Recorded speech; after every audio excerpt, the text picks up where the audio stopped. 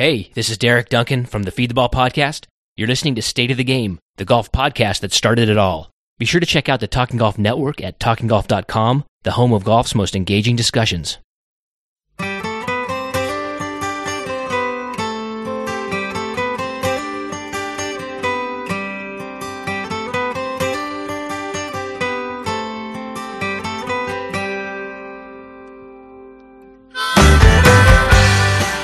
Hello everybody and welcome to episode 92 of State of the Game, the golf podcast that talks about stuff that matters. My name's Rod Murray and what matters on this episode is coaching and the changing face of professional golf. We'll welcome 25-year overnight success Dennis Pugh to the discussion shortly.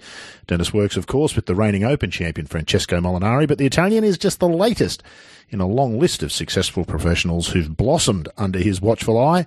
State of the Game co-host Mike Clayton among them. We'll meet Dennis in just a moment, but before we do, a quick reminder about our new State of the Game podcast feed. It's the ideal social media channel to keep up with our latest episodes.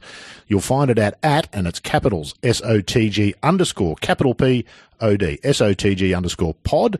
While we're at it, you can find me at Rod _ Murray, that's MORRI, Jeff Shackelford at Jeff Shack, and Mike Clayton at Michael Clayto 15. Now, we're without Jeff Shackelford today, but don't despair. We do have one of the game's most forthright speakers, and also 1/4 of the Ogilvy Clayton Cocking and Mead design firm, as well as being a contributing columnist to both Golf Australia, the organisation, and magazine of the same name. It's Mike Clayton. Clates, this is going to be a particularly enjoyable chat for you today, I would think. You spent several years working with Dennis in the days when you played the European Tour.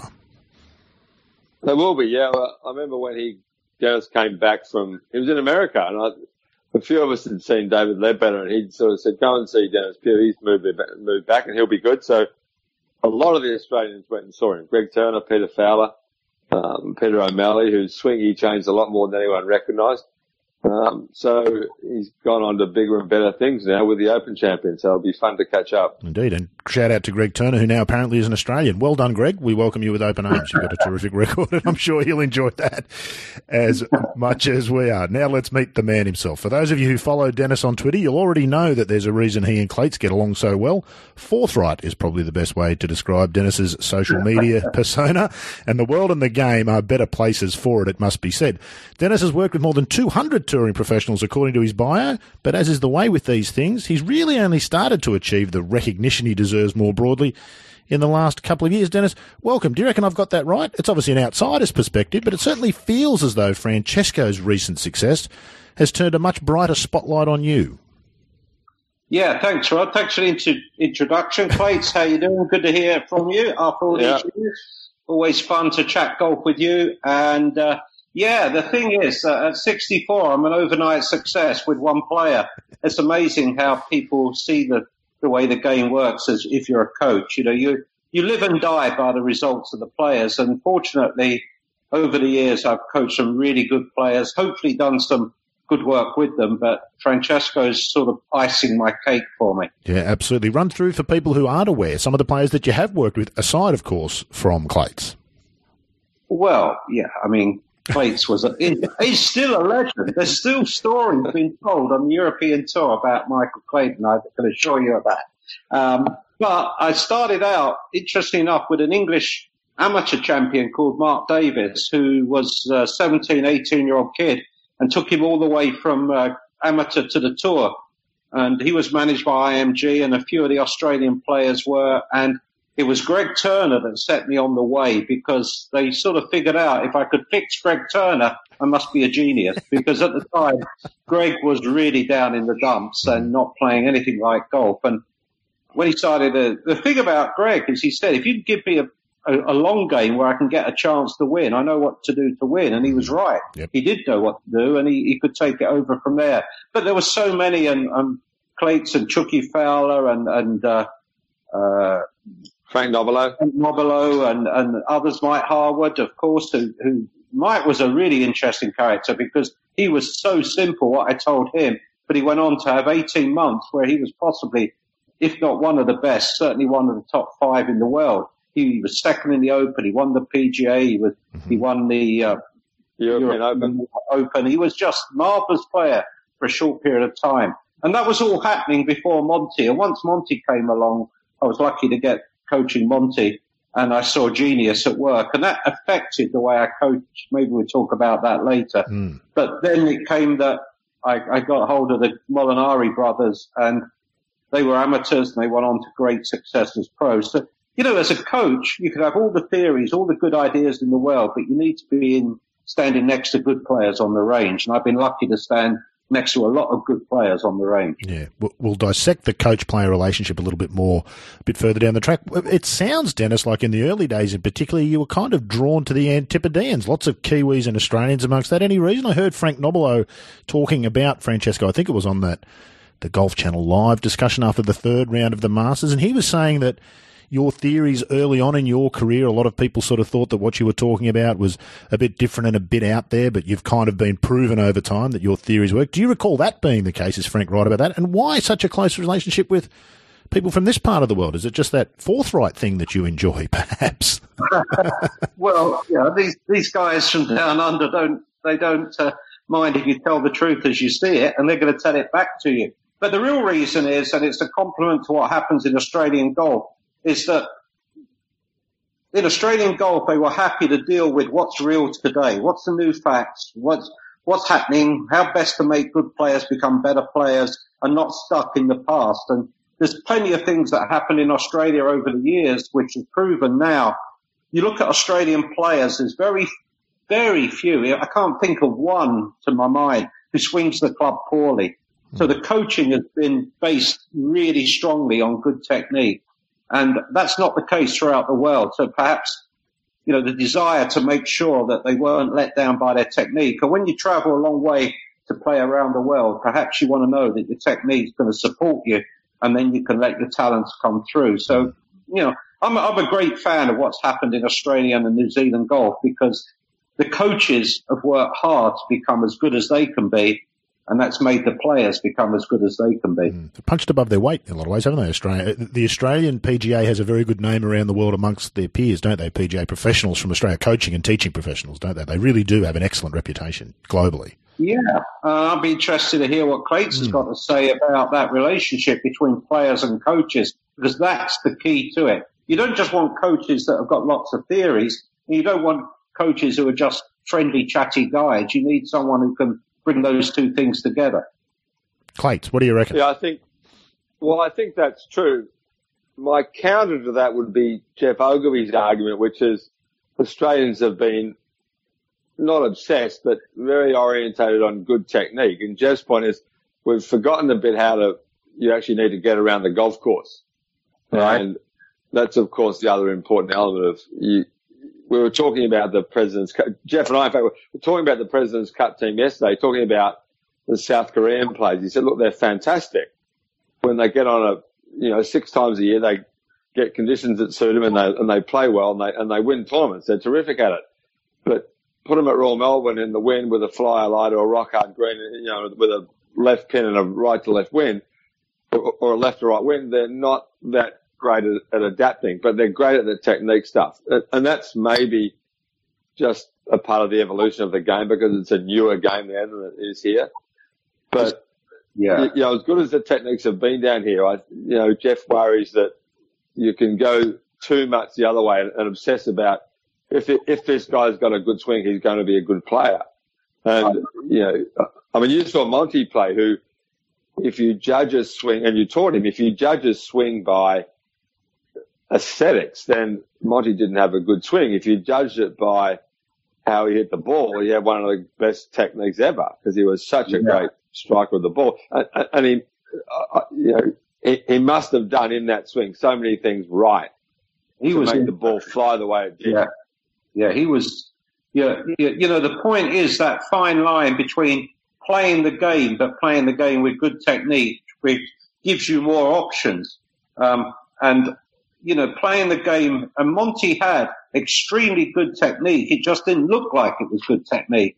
And he was the best example of how an individual player can help a coach to understand how to teach individuals. And that was the transfer from me from being if you like, stuck in a system to saying, well, how can I help each individual? And Monty made me a better coach. I hope I helped him become a decent player. I think the record shows I helped him on 4 of his 8 trophies, best player in Europe. But it was an interesting discovery.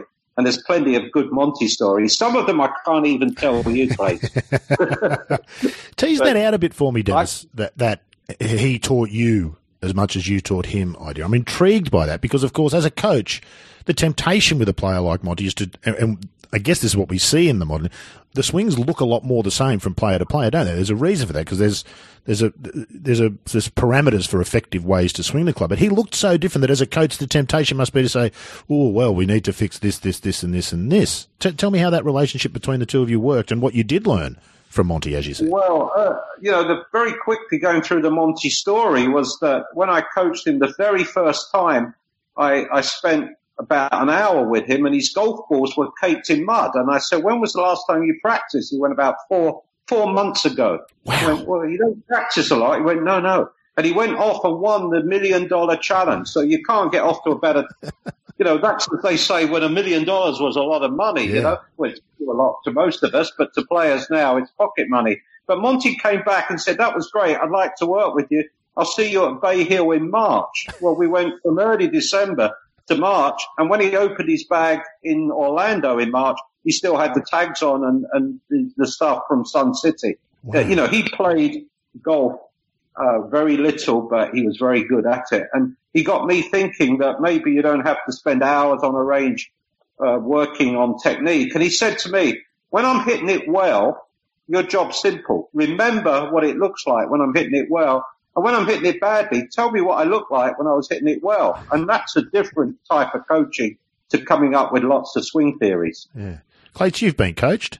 You've been coached by Dennis. What's the key to Dennis's success, do you think? And I imagine you're somewhat privy to sometimes Dennis working with the bloke next to you who he also coaches. And did you see differences in the way Dennis dealt with you compared to other players? Well, we all had different faults now. I mean, I think Dennis would agree that in the 80s, he was dealing with a whole bunch of players, Peter Fowler, Frank, Tom O'Malley, who'd grown up in the 70s with, no video cameras, thinking we all look like Johnny Miller and Jack Nicklaus, and, much ropier techniques than players of this generation grew up with because they can see everything on the phone. So, he was dealing with a lot of different things with us, I think. I mean, I had a much different swing to Pong. We had a much different swing to Peter Fowler. We had a much different swing to Frank Nobilo. So he was dealing with lots of different things. But, I guess essentially, Dennis, I guess you would agree that swing playing's pretty important. The closer you swing to the plane, the better you'll play. And, decent rotation and just sensible, logical, fundamental teaching. I mean, I think everyone probably had a pretty decent grip. And as you alluded to before, the biggest challenge was Turner, who'd come out as a tremendous young player. Yeah. Who'd won early on and then completely lost his game, couldn't hit the planet, lost his card. He was done as a player, really. And, fixing that must have been really tricky because it was no good when he came to you, was it? No, it wasn't. It was actually an interesting story there because I'm not sure that how you would tell this in a decent way. I'll try to keep the language sane and decent, but there was two great stories about Greg. One was on his wedding day when he said, there's one man in the room that's responsible for this lovely wine because if it wasn't for Dennis Pugh, I couldn't afford this wine, which I thought was a great compliment.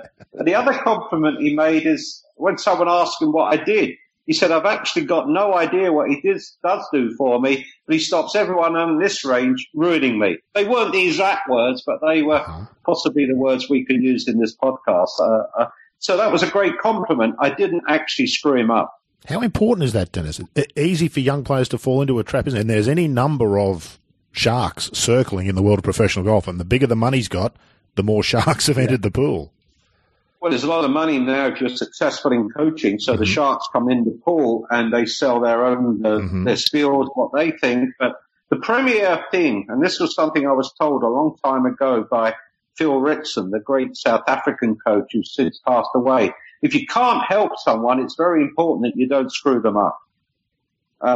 And a lot of people try and take their theories to extremes and end up ruining the player on the altar of their theories. And theories are theories. The real thing is how well does the player play. I love, the best one is Butch Harmon's quote. They asked him his theory. He said, I watch someone hit balls, I tell them something and they hit the ball better.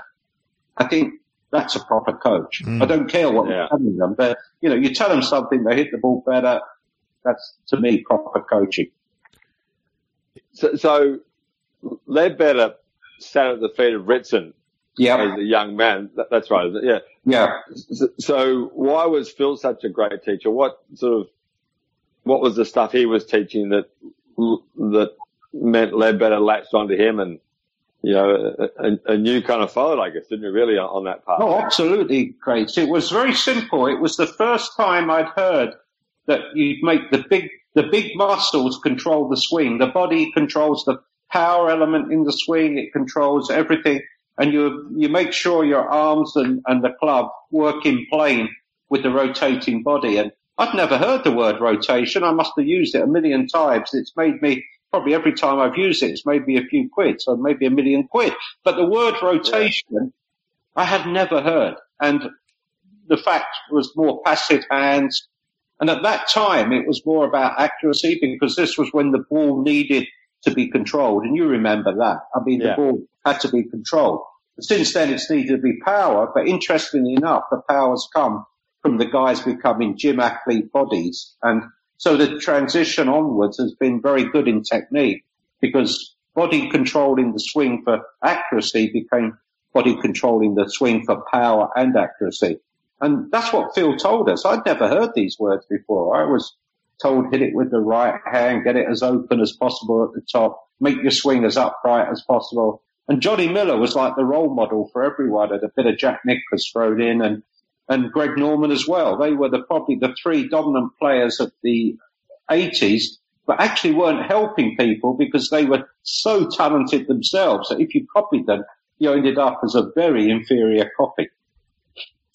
Yeah, I was going to say that you couldn't have probably had, as great as those three guys were, you couldn't have had three poorer models to copy, could you?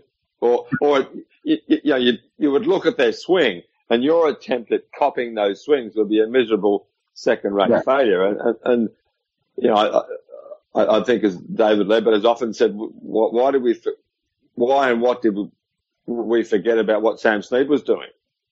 Or Hogan, or even Bobby Jones, as far back as that. But really, what happened there? And you make a great point because you would be absolutely crucified as an idiot if you said Jack Nicklaus, the greatest golfer before Tiger Woods. Some say still the greatest golfer ever. Johnny Miller, for a period of time, one of the greatest players for accuracy and power combination. And then Greg Norman, who, when he was on song, he was the best player in the world. Those three players had swing techniques you didn't get better if you copied yourself, because like you say, you didn't actually make a very good copy of it, and that it actually played to their strengths but not yours.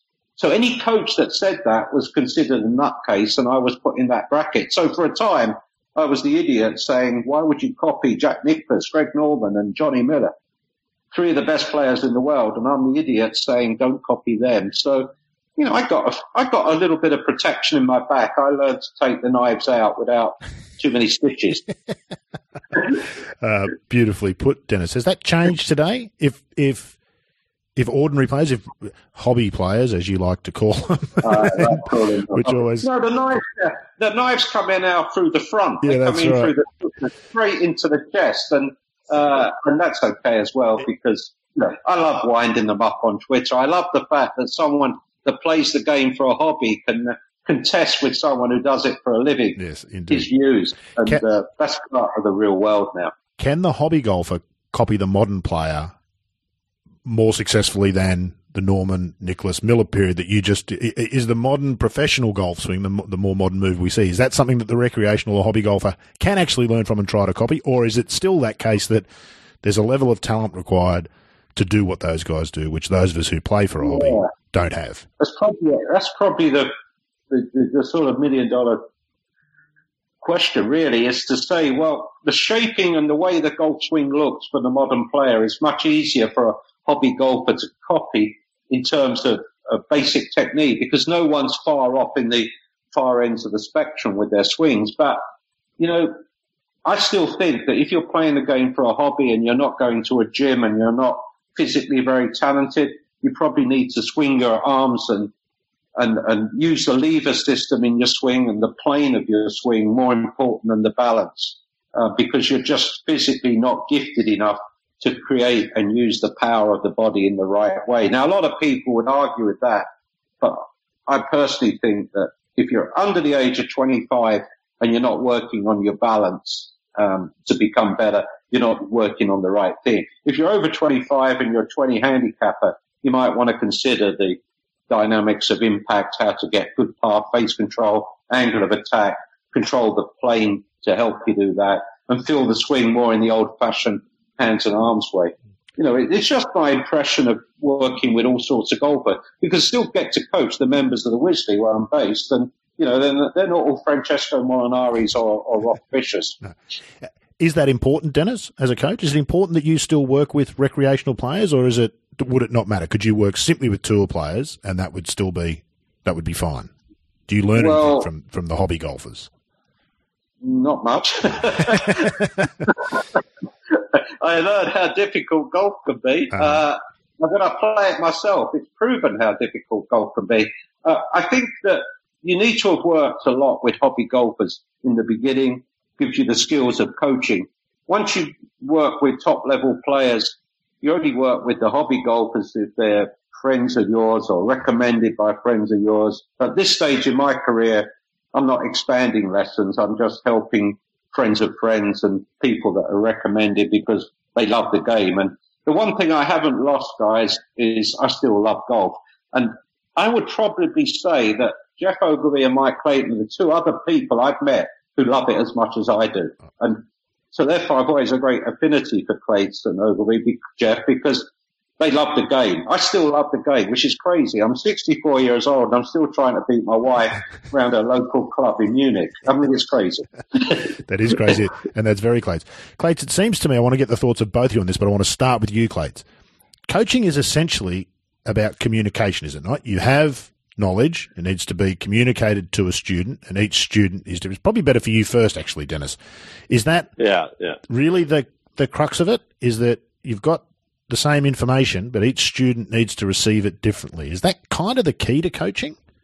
Oh, absolutely. And, you know, you said it's probably better that I speak, but this is going to be my shortest answer. I'm not known for short answers, but I'd throw it back at Clates and go, what does a coach do for you? Because he's not just seen me, he's had other great coaches that he's worked with. And, you know, what is the skill that we bring? Because sometimes, for me, I do it instinctively. I just say what I speak. Sometimes I say it for too long, so I'm going to shut up and listen.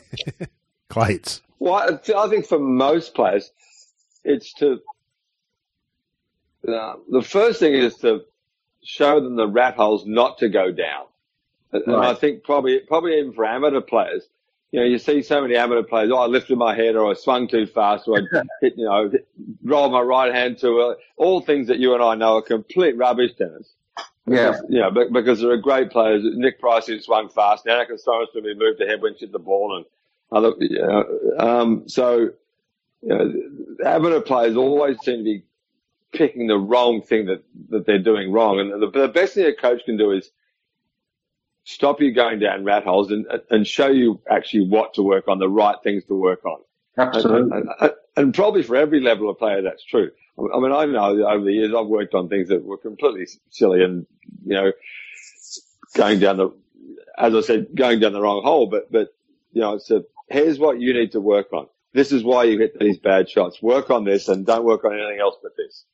And, you know, that's what simplifying the game is, I think, is that, you know, don't keep going off on tangents. And so many players go off on tangents and that they pick the wrong answer, you know. Yeah. And, you know, probably the poorer they get, you see it with amateurs all the time. They come up with some harebrained idea of why they've hit a bad shot, and it's got nothing to do with that at all. You know, yeah. Cliche thinking is my other thing. I hate cliches. Cliches appeal to more hobby golfers. I've loved hobby golfer. The reason I love hobby golfer is it's exactly what they are. Mm-hmm. You know, it's not their job. They do it as a hobby. And yet some of them are so passionate that they give me a whole lot of stick on Twitter, which is actually going to make me really happy. So I shove it in a lot more. But, it's just crazy. It's their hobby. Get some expert advice and practice that advice, and you're going to enjoy your hobby a lot more than following a load of cliches that the game's littered with. And Clayton and I have been around the game long enough to know that cliches are what kills the guys that play. Which is the same thing, Rod, as we deal with when we, suggest changing a golf course, which is a bit like someone's golf swing. I mean, most members have no idea why their golf course is good or bad. And if you suggest a change through, as you say, this is, whilst I love doing the design stuff, it's much more than a hobby. But for most people, their knowledge of the principles of good architecture are about the same as their knowledge of good principles of a golf swing. But you would have heard more than, as often as I have, he ruined that hole, or he ruined that guy's swing. Yeah. All the completely uninformed, ignorant reasons that, and it becomes cliche and people spread it around and, we both deal with the same thing, but in completely different parts of the game. One, golf course architecture, one, golf swing technique, but the same hobby mentality criticism that gets directed at us both, and you're right, you just shake your head and kind of move on, But the principles of good architecture and the principles of good technique have, they've never really changed. No, absolutely, yeah. But the cliche that they throw in is very hard to argue with, because everyone knows you keep your head down and your left arm straight. Everyone knows you've got to have a tree there and a bunker there. And no, everyone don't know. It's not that simple. And when you explain to them, I love the ones that go, I understand. And I hate the ones who go, well, we've always done it this way and I know what I like. And I think, yeah, okay, just do your thing. You're fine. You'll be fine. Yeah. They won't be fine, but there's sort of shortcut for me saying I don't care anymore. I want to move on. You must have it with architecture. It's the same problem for both, though, Dennis and Clates, isn't it? It's education, Clates. Part of the reason we started, go back to it again, part of the reason we started this podcast was to try to help people learn and educate people about the importance of architecture to the game more broadly and how much more you can enjoy the game if you have an interest and an understanding of it. It's an incredibly difficult thing to do, to educate people out of habitual thinking, Clates. And the same is true for you, isn't it, Dennis? But Clates, don't you think it's... I love your story from Royal Queensland about the centerline bunker, and I want you to tell it again. I've had you tell it a dozen times, but I think it's extremely telling about the way people think about this stuff. Well, yeah. So, Dennis, we rebuilt Royal Queensland on the ninth hole, long par 5 with a 60-yard wide fairway from side to side, 60 yards wide off the tee. Okay. We put a small bunker right in the middle, and there was a meeting with the members, and the captain said, "This guy over here hates the bunker. He's going to ask you a question about the bunker. Just be prepared for your answer." And it's such a simple answer. And he got up and said, "That bunker on the 9 votes ridiculous. I had a perfect drive and go in that bunker." And I said, "Well." I didn't say it, but I thought, well, aside from the complete stupidity of, no, let me put it another way. Jeff Ogilvy has a great line. He said, the quality of a shot is measured by its position relative to the next shot. Yeah. So you would never say that a drive into a bunker in the middle of the fairway was a perfect shot. It might have gone straight. It might have gone in the air and you might have flushed it with a great swing, but it wasn't a perfect shot relative to the one that was following. Okay. So I said, okay. So here's the bunker in the middle of the fairway. From the right edge of the bunker to the right edge of the fairway is about 30 yards. So you would agree that's a decent width fairway. And he said, yeah, that's not unreasonable. And I said, from the left edge of the bunker to the left edge of the fairway is about 25 yards. So it's narrow, but if you go down that side, there's a better line down for your second shot. So he understood the strategy.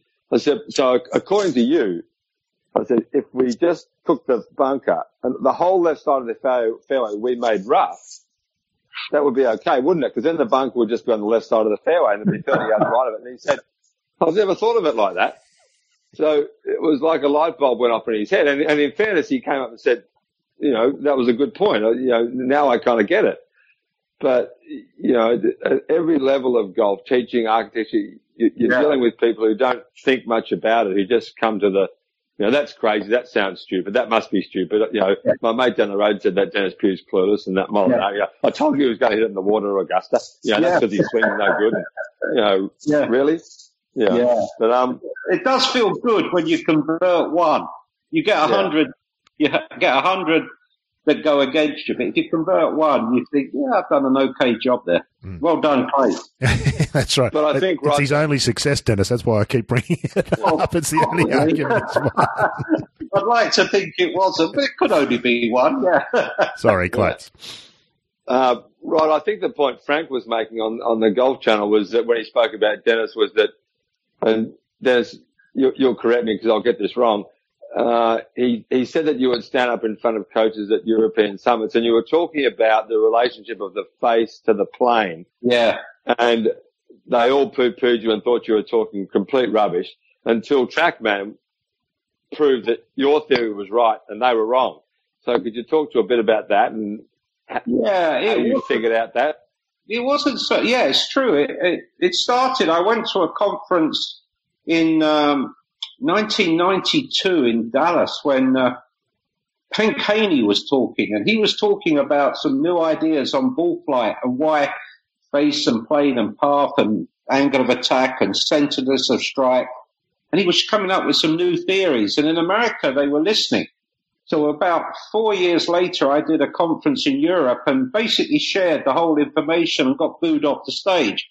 Now, given my ego, which means I really don't give a damn, I didn't mind. I shared my information. If you're going to be a straight talker, you're going to get a lot of people who criticize you. It's never bothered me at all. But I walked off that stage and thought, these people are way behind what it's at. And it wasn't until a few years later that everything that I'd learned, see, I wasn't making it up. I just learned stuff and thought that makes sense to me. I can pass that on. But as I started passing it on, not everyone wanted to listen. That was fine as well. But I was surprised at just how entrenched people were with, we've always done it this way. And even if you've always done it the wrong way, it's better to do it the way you know than the new way. And that was silly to me. So I was booed off a stage or two along the way, but it didn't matter, did it? But Haney was very much a John Jacobs guy, right? Yeah, but he started questioning what John had been saying. He started saying that he saw things that were not happening the way they did. And the other guy was Jim McLean for a long time down at Doral. And he showed me some videos where he was swinging the club way to the left and the ball was starting way to the right. Obviously, the face was way open. But, he was saying that face was dictating the original path that the ball would go on, and the swing direction wasn't. And everyone thought it was the opposite until TrackMan came along. And then, and even now people think that there's some genie inside the TrackMan telling them stuff. TrackMan is a name for a launch monitor, like Hoover is a name for a cleaner. It's just called a launch monitor.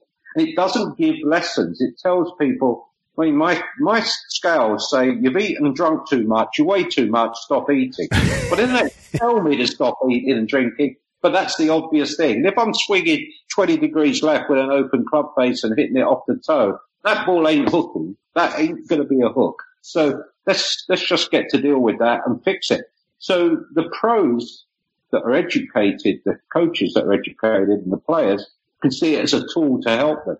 Those that want to live in the past think it's the devil incarnate and way of ruining players because they're too fixed in monitors. It's a bit like saying the scales are ruining your diet. Of course they're not. You're eating too much, you're too heavy. It's that simple. Are there dangers with TrackMan, though, Dennis, particularly for good players? Can an obsession with trying to hit the correct quote-unquote numbers overtake the focus on hitting good golf shots? And where's the balance in that between technique and hitting the shots when you have to? Because you only get one chance in a tournament. You don't get another go. It absolutely comes around to the point we just discussed about 20-odd minutes ago when we said about the difference between swinging well and playing golf. And TrackMan will help you swing well, but it don't help you play golf. There's one thing for sure. When you're out on the golf course, you can't take your TrackMan, you can't take your video, you can't talk to your coach. You've got to play the game. And we talked about the greatness of Johnny Miller, Jack Nicklaus and Greg Norman is whatever they did with the club, their swing suited their physique and their mentality and their ability to get the ball around the course. And don't forget, short game. You've got to be able to complete your misses as well as your hits. And people talk to me about the importance of putting. No one's ever won a tournament just because they putted good, but they've lost a lot of tournaments because they didn't putt good, if you see what I mean. Yeah. Is that theory right, Dennis, that the winner each week, sorry, Clates, is the winner each week the guy who hits the ball well and putts well? Is that the truth about who wins? Most weeks. Yeah. Most weeks. Yeah. One or the other won't do it. Sorry, Clates, I jumped on top of you there. It's my mistake. I was going to ask about, I've always thought, and no doubt you probably do too, that although we've tweeted about it, but never spoken really in depth about it much, but Peter O'Malley was, for those who don't know, was a terrific Australian player. Won in Europe a bunch of times, very solid golf swing. But I always thought, when I saw Frankie Molinari play for the first time, I thought, well, there's just an Italian Peter O'Malley. Very, very similar body shape, very similar looking golf swing. I don't know if they were similar in reality, but they look very similar, very solid, played very much the same game. And having watched Molinari now for years, it always seemed a knock on him was, well, he played like O'Malley, including being a pretty lousy putter. Yeah. But would you say that the two differences are that Molinari, being 20 years later, has developed more power and he's become a better putter than O'Malley ever did? Is that a fair summation of the two guys? Yeah. I mean, the thing about Francesco is that up until 3 years ago, I would say he was like the way Pom played. He was accurate. He wasn't powerful. He wasn't short, but he wasn't a long hitter, and he was suspect. When he was having a good day on the greens, it was fine, but if he had a bad day, he had a very bad day. And I still think that Peter O'Malley hit the middle of the club more than any golfer I ever coached over the years. That's a big rap. No, Pom just didn't miss could go months, years without missing the sweet spot. Wow. And that's something that people didn't appreciate with him because he wasn't a flashy golfer, and he did putt, as Clate said, poorly. But 3 years ago, Francesco and I had a talk about, he was coming into his mid-30s. What did he want to do? And I said, if you want to be the best you can be, you've got to be longer. You've got to get more power, and you've got to become a better putter. So let's get people on board that can help you. Trainers. I don't know what training, I'm a golf coach. I don't know what gym training will make you longer, but I know it's important. And I'm not a putting coach. And those guys came on board. And then Dave Aldred, who's the performance coach, who's more known for rugby than golf, came in, and he's the Rottweiler on the team. He made him a nasty, stronger golfer. And Francesco learned to become silent assassin, absolutely disciplined to just getting on with his job and not getting affected by what else. So what happened, and I know certain people don't like it, but we developed Team Molinari. And I was a factor in saying, it's not me and you, Frankie. We need more people to help you become the best you can be. That's a very modern story, isn't it, Dennis? The whole idea of team and the length of that. Is it?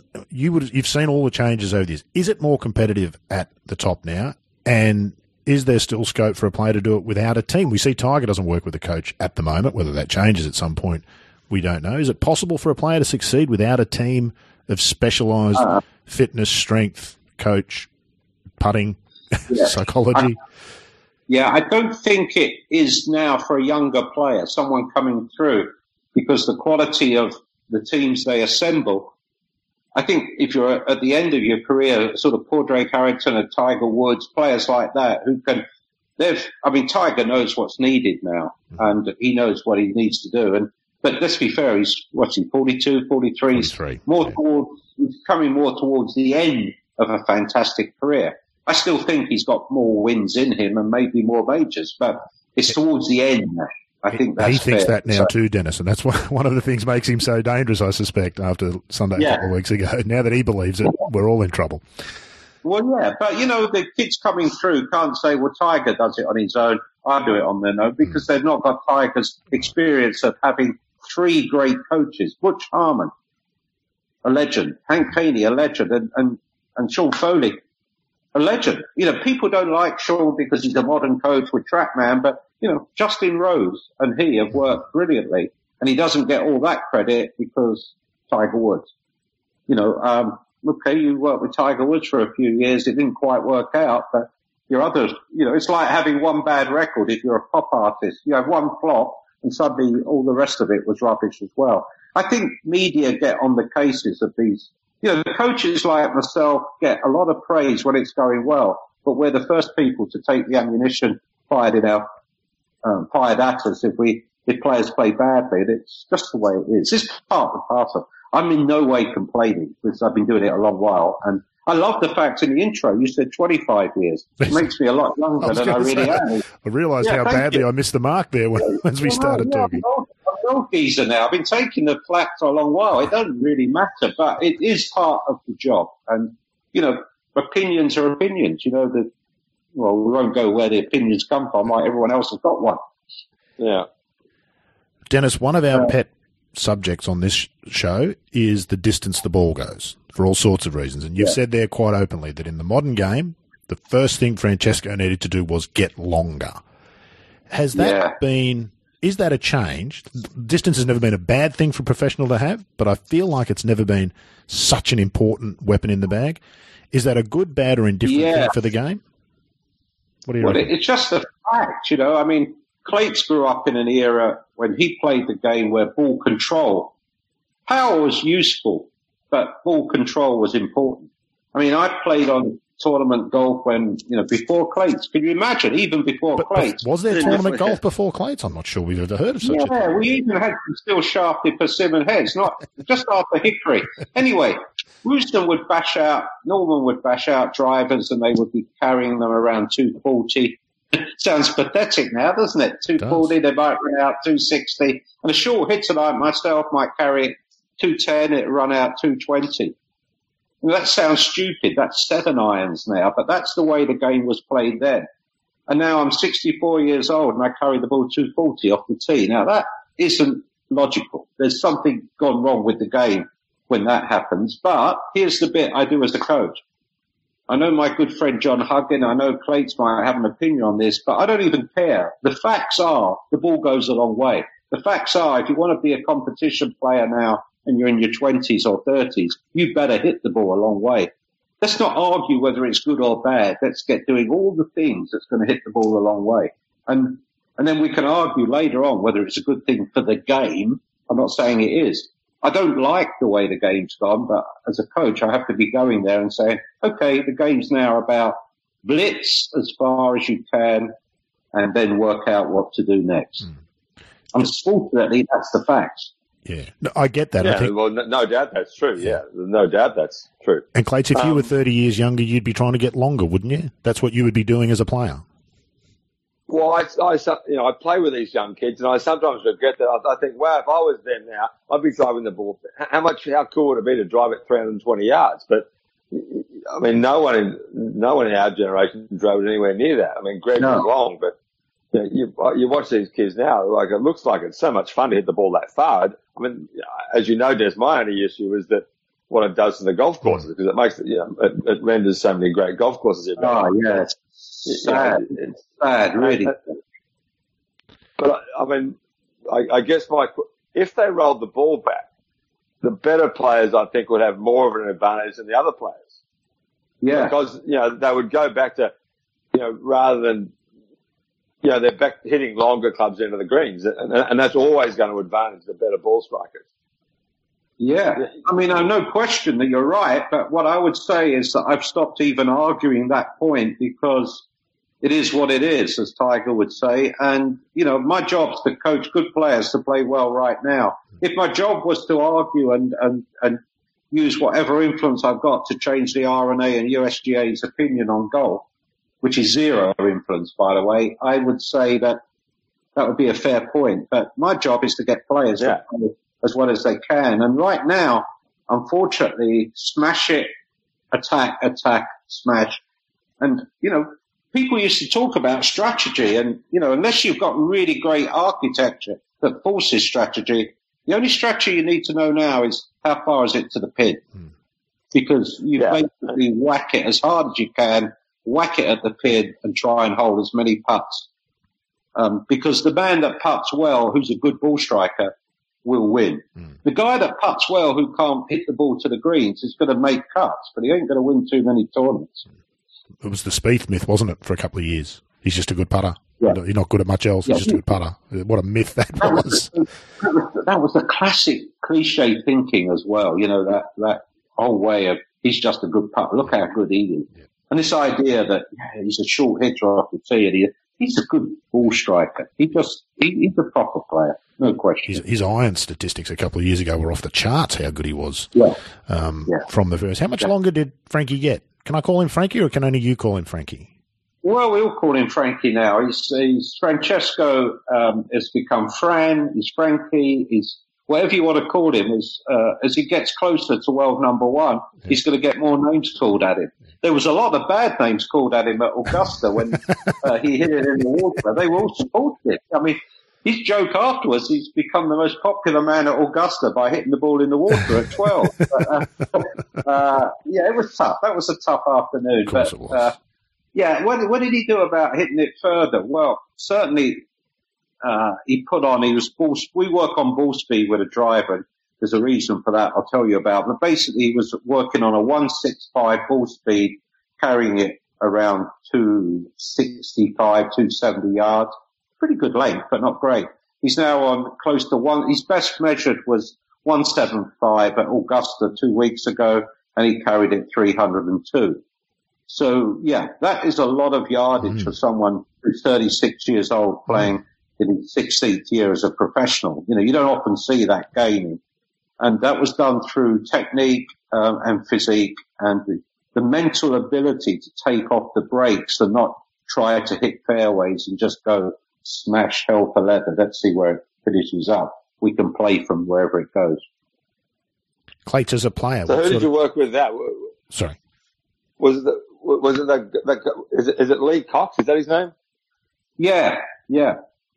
Lee Cox. So carry on, Mike, please.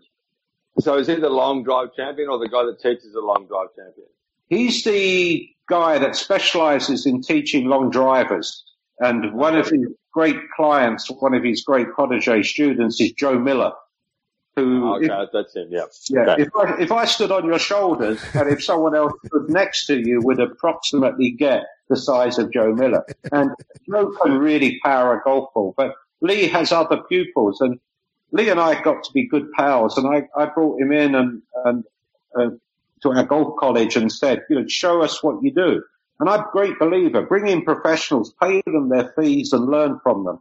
And some of the stuff he taught me, I've introduced into Francesco's swing. Let's be fair, right from the start, I've always said, we need help, we'll go and get help. This is not about just me and you, Frankie. This is about getting you to bring in all the experts. But with Lee, he's not actually had lessons with Lee. Lee's given me information that I could then transfer in our lessons on the practice tee. So, and one of the things is about creating power is that you don't create power from the swing. You create power from the energy in the golfer and you transfer that energy via the swing by eliminating all the breaks. And that's a whole new concept which will blow people's minds, but that's what we do. We don't have any breaks in the swing. Now, breaks are the sort of things that give you control. So you better have a pretty decent swing framework before you take all the breaks off. I want to ask you about a couple of things, Dennis. Sorry, Clates, you go first, and I'll ask Dennis. No, you go. No, okay. No, you go. You said way back when you were talking about working with Frankie and getting this new attitude, you said nasty. You had to get nasty, that there's been a change there. Tease that out a little bit for me, because he still seems like one of the world's nicest blokes, and I'm sure that he is. But I feel that there's a bit of that about Adam Scott too. Adam Scott had a couple of nasty years when Steve Williams first got on the bag, where he walked differently, he looked different, he seemed to have a different attitude, and he was really successful. Talk a bit about that and personality and what role that plays in successful golf at the top level. Well, the big thing there, that nasty isn't the impression of being rude to everyone, it's being harder with yourself. Mm-hmm. Does that make sense? It does, yeah. And absolutely. So what you do is you don't accept situations where you try to make yourself comfortable and say, right, okay, I'm going to be comfortable. And what nasty is about being able to cope with the times when you're really uncomfortable and you're in the zones you don't want to be in. And, you actually have to work with your mind and say, okay, this is not where I want to be, but I know how to deal with it, rather than, folding and just saying, okay, tomorrow will be a better day. And also the nastiness is the willingness to work on stuff that, if you're a short hitter, you want to be longer, you've got to work on stuff that takes you out your comfort zone. So maybe nasty is a strong word, but not being comfortable is perhaps a politer way of saying the same thing. Mm-hmm. The second part of that, which I'm intrigued by, Dennis, is the commitment that it takes, as you said, at the age of 36, 16 years a professional, to add 30 yards of distance. That's an extraordinary commitment, isn't it? Mentally and physically, to do that. Yeah, I mean, not everyone's going to do that. They're just not that type of character. But Francesco definitely decided that he didn't want to just dribble his career into maybe, half a dozen, 10 wins on the European tour and, God knows, 25 million, whatever he's won. Yeah, and he was doing all right out of the game, wasn't he? There was no financial imperative to get longer. He's going all right. We're not talking about someone who was down on their uppers here. We're talking about someone who was pretty successful in the run of things, but he wasn't achieving. He didn't want to just make the top 50 and get invited to World WGC events and stuff like that. He wanted to contend in majors, and there's a lot of bravery in actually saying that openly. Just saying to your coach, I don't want this, I want to get better. And that was the discussion we had. And I said, I'm glad you said that, because I don't think you're anywhere close to as good as you can be. You can be a lot better than this. And I think that encouraged him to open up even more. And then we brought more people on board and said, let's just do it. And, there's been plenty of people along the way. I've got a list on my phone of all the snipes at Team Molinari, and one time I'll come out with them, but they're not ready to come yet. But they've had so many snipes, and everyone's been, but we've got you there, didn't we? And we'll continue to do that. There's been lots of things that should a player have changed. Why are they putting so much emphasis on power? What about the putting? Well, we're doing everything. We don't leave any stone unturned. But not everyone likes their hobby horse. There's another one used to that great word, hobby. They've got their hobby horses and they want to prove points in everything. And my job is not to argue anymore. I've stopped doing that on Twitter. I just say that my job's to coach tour pros, in particular Francesco and Ross. And you can all watch and take from it what you want. If you don't want to take anything, that's fine too. One of my favourite Haney lines. You're entitled to your own opinions, but not your own facts. So the results are speaking for themselves at this stage, aren't they, Dennis? Yeah, I love every so often. I'm sorry to interrupt there, Rob, but every so often my ego sends a picture of the Open Championship on my bed. The claret jug on my bed and goes, there we are.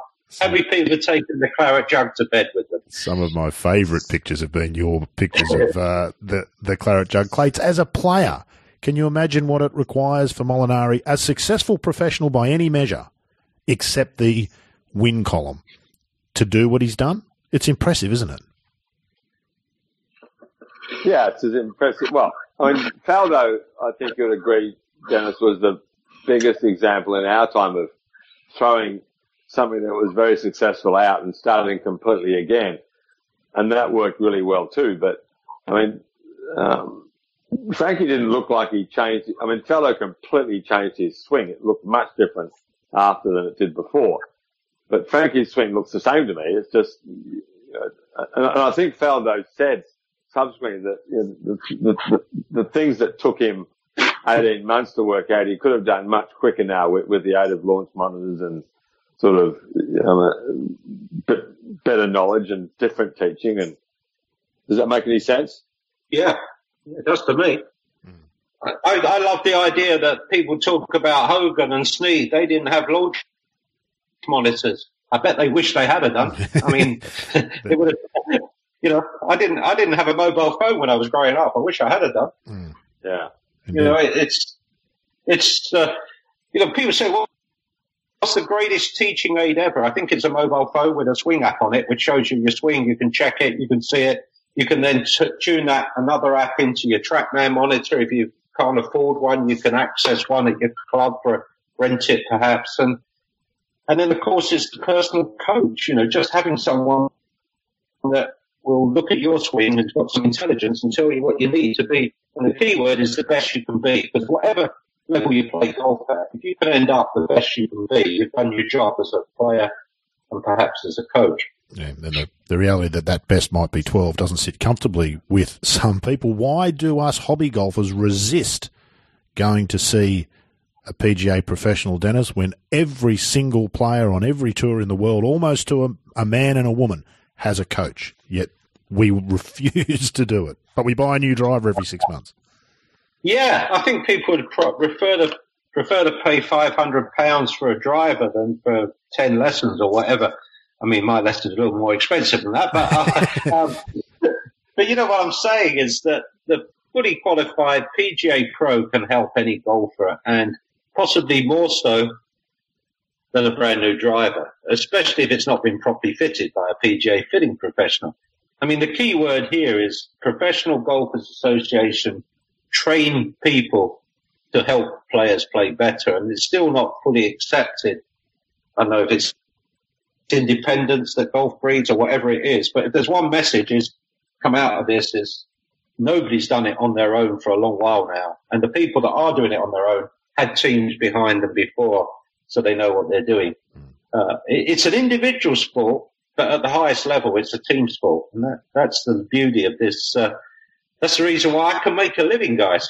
It's affordable to do that now, isn't it? It wasn't really affordable in your day, Clates, was it, to have a team? Could you make enough money to have a team? You'd have to be at the very top of the game, wouldn't you? Well, no one thought of it. I mean, we all still revering guys like Peter Thompson and Graham Marsh and Neil Coles, who just, everyone did it on their own. And just having a teacher was almost revolutionary, really. I mean, there were so many guys who didn't even have that. So it's completely changed and for the better. I think that techniques are so much more, I should say better, Dennis, but they're certainly more orthodox. Orthodox. Yeah. If you look at Frankie Molinari or Peter O'Malley, you would say that they're very orthodox golfers, that they look very correct, that they look like there's not much that can go wrong with them. They look very repeatable. They look like they'll go on as they play into their 40s. Things that you never would have said, in our generation.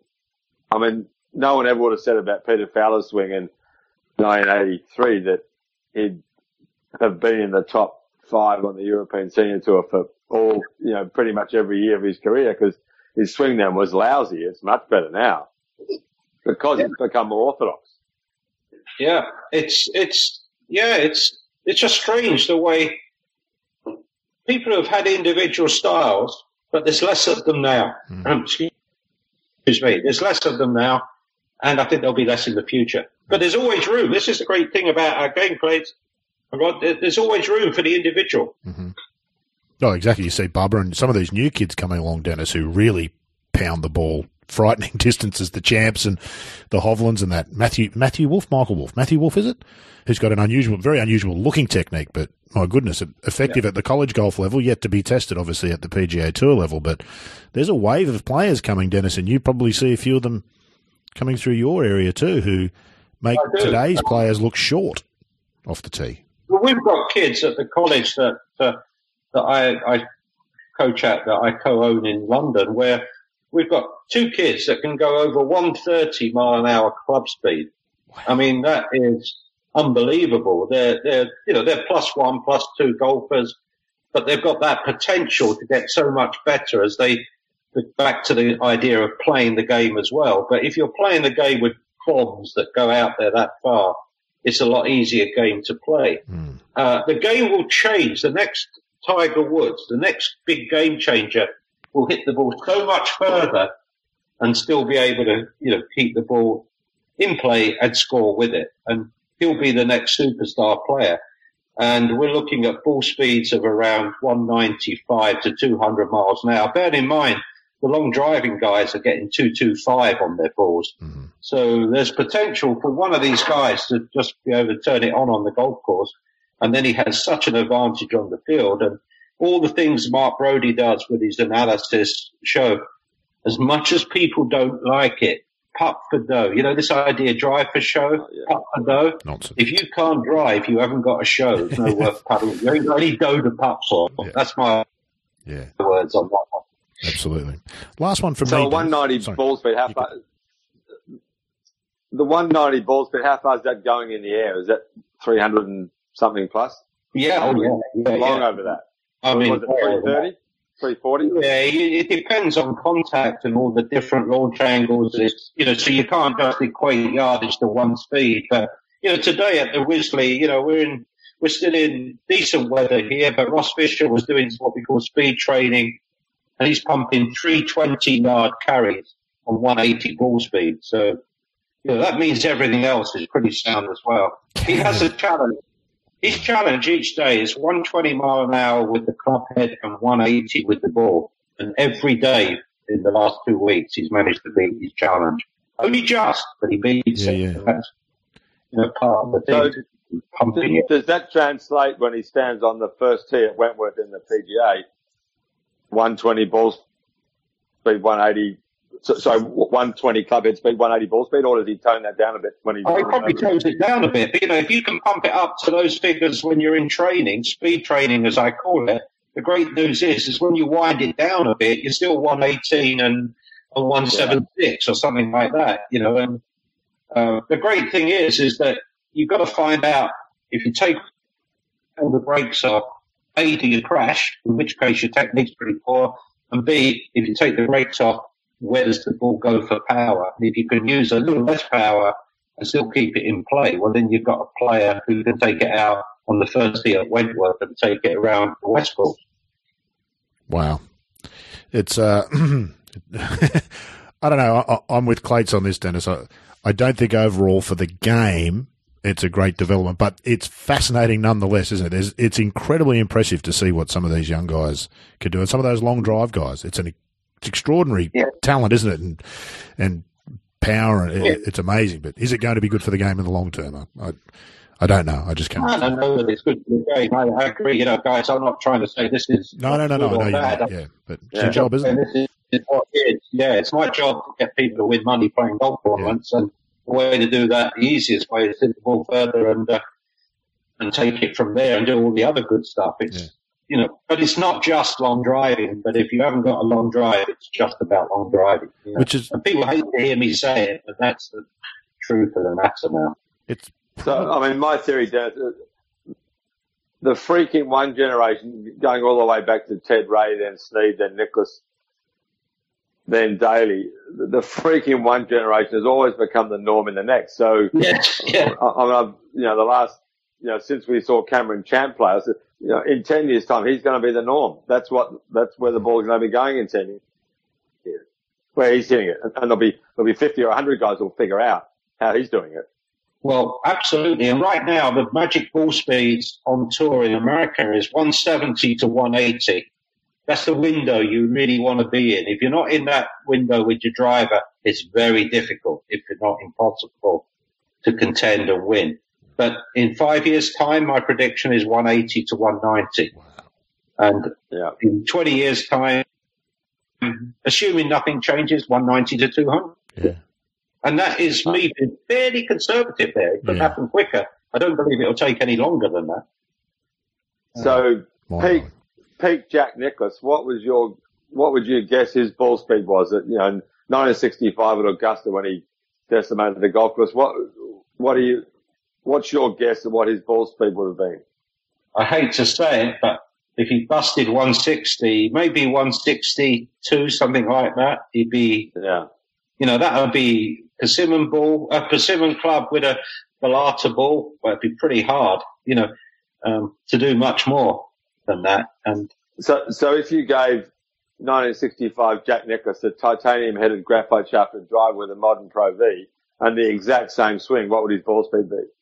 Oh, he'd be out there. He'd be one of the boys out there. He'd be the Bubba Watson and Justin Johnson. And, you look at his physique and the way he hit the ball for his age. He was the long ball hitter boy of his age. And, basically they would all equal out Hogan and Snead, Bobby Jones and Varden and all the players that we go back in history, people love to have that game of who would be the best of the best and all that. But given the equipment, they'd all learn to hit it. The big players have always been the big players. You know, that's what separated them. You mentioned that earlier, and that's still the case. The game's almost only one part of it, isn't it? There's a whole other aspect of playing golf at the top level, which is to do with attitude and emotion and how you manage yourself, which is all extremely important. Yeah. In a funny way, Dennis, does the increasing distance that the pros can hit it off the tee make wedge play that much more important? Does it actually make the shorter shots become more important than they have been previously as well? Well, this is the whole thing, is that the next area that everyone wants to say, okay, it's about driving and putting. It's actually about driving, wedging and putting, because the guys that can drive it a long way can get their wedge shots inside 9 feet.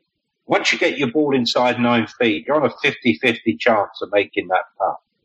Now, people don't want to hear that, but on a tour green, around about 9 feet, the odds are 50-50. And the really good putters get it into 12 feet, and if they can keep the odds around 50-50 for them, that's their edge on putting. So that's where people say the good putters are the guys that can putt from 12 to 15 foot, like it's 9 foot. I'm sorry to get all numbers on. No, not at all.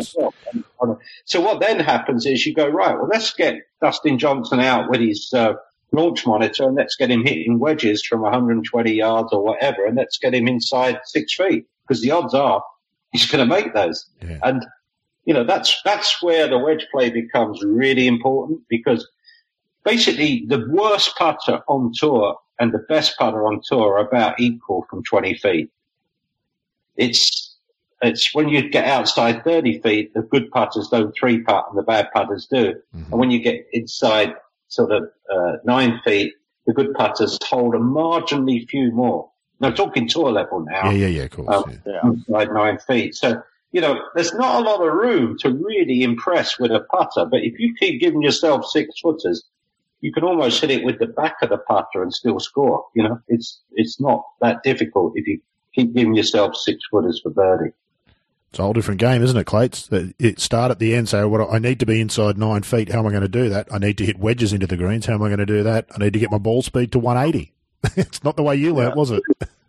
You've just summed up professional golf. Pretty much, yeah. Do that and you make loads of money. But it's completely different, isn't it? It's totally the opposite to what you learnt to do, Clates, isn't it? Is it not? Oh, well, yeah, we just played golf. We just got the ball on the fairway, and we're hitting lots of 5 irons and 4 irons and trying to get them on the green. But there was a great amateur player, Kevin Hartley in Australia, who told me years ago. He said the key to golf is get the ball up around the green on the par 5s and wedge it inside 6 foot and hold it, and you'll shoot 68. And that was Peter Thompson's theory too, really. Yeah. And Hartley and Thompson were both tremendous ball strikers who you could write it down. They'd probably hit 13, 14, 15 greens every round or most rounds. So they understood even back then that the key was hitting wedges inside 6 foot and making the putt. And Hartley, what he was saying was the par 5s are where you're going to do it. So get on the 4 par 5s and get it inside 6 foot for 3 shots. Yeah, absolutely. Well, you're already 4 under on a normal course. Yeah. If you do that, you're 4 under. Now, you can afford a few errors and a few lucky putts that go in for you and the odd shot close, and you're on your low numbers. So that's the advice. People, if the only way to keep giving yourself 6-footers is to keep giving yourself wedges into greens, because it's very hard to hit 6 irons consistently to 6 feet. Yeah, indeed.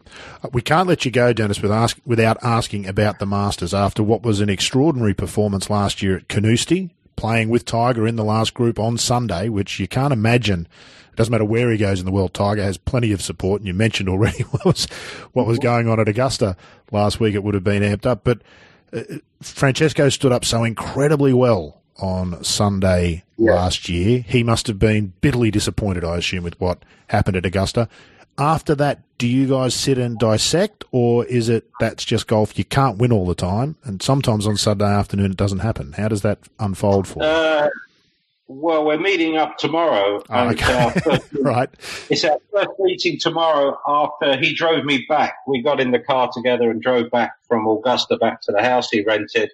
And, he was pretty easy. He wasn't in a mess or anything. He was pretty aware of what happened. He saw where he made a couple of errors, just 2 errors, a bad decision on 12 to go at the flag and some bad swings on 15. I thought he was funny because he said, I think the best shot I hit on 15 was the fourth shot. I said, that was a drop. And he went, yeah, exactly. I dropped it well. When your best shot on a par 5 is your fourth shot as a drop, you're having a tough hole. Yeah. So he even had his humour going home that day. And we'll see if he's still in a good humour tomorrow because he did miss the cut at Hilton Head last week, but it's no surprise when you've just had the Masters he's had. He's had a good year so far. He's played well at Bay Hill. He played well in the match play, finishing third in the match play playoffs and finishing fifth at the Masters. These are pretty good things. So let's not too many tears shed for Francesco right now. Is that attitude telling and important, Dennis? If he'd walked off the course shattered, does that say something different to him walking off the course and saying, yeah, well, not my day? It feels to me like there's a big, the way you respond to that maybe almost be as important going forward, much as I hate the term, as anything you've done previously. Yeah, he showed a lot of, the word is class, gentleman, demeanour, whatever you want to call it, but he showed a lot of class on the golf course, the way he handled disappointment. Afterwards, officially in front of the press, but I can assure you, just he and I in a car driving home, and there was no, self-recrimination or anything. He just said, okay, didn't work today, did it? I went, no, but process goes on. We'll come again, and I'm sure you'll look very good in a green jacket. I was going to say, only a foolish man would write off Francesco Molinari, wouldn't they, Clates? Based on one Sunday afternoon at Augusta. There's lots to come for him, you would think. Well, he plays so steadily. He's such a beautiful player to watch. And, really, he only hit. I find it hard to believe that anyone goes with that flag at 12 at Augusta, knowing that Jack Nicklaus never did. But, that's a mistake a lot of men have made on Sunday afternoon at Augusta. And I was talking to someone yesterday. If he'd pulled that shot off, the tournament was over. Yeah. It was done. He was 3 ahead, and it was bring it in from there. But well, look, the thing there, Clates, I don't want to interrupt you, but the thing there is he had the yardage, he had everything, but he wanted to, he's got certain yardages that are right for him, certain distances he goes at flags, and we're going to write in his book in future. Yeah, you go for that, except for the 12th hole on the last day at Augusta. Don't do that. Don't go at that one. But, it's unfortunate, but if he brings it off, he goes 3 clear, probably birdies 13 and 15 and wins at the Canter, and everyone goes, what a great tournament. 1 hour's golf doesn't make a great or poor golfer. That hour from 12 to 15 was very disappointing, but, he's not broken by it in any sense. It does speak to the genius of the hole on the course in some ways, though, doesn't it, Clates? Yeah. That at that level, it can put the player to the ultimate test and have them. These guys don't fail often, do they? If that's the right word for what's happened there, but really does speak to the brilliance of the golf course. Dennis, it's been fantastic to talk to you. I've been following you on Twitter for ages. I'm glad we got through the conversation without mentioning Brexit, and that is not an invitation for you to start now. If I start talking Brexit now, will you just simply switch me off and I fade into the distance? Well, I know Twitter may eventually turn you off if you keep at it. Actually, between that and the hobby golfers, you're hogging an awful lot of the attention. But it has been. Let me just say, the hobby golfers.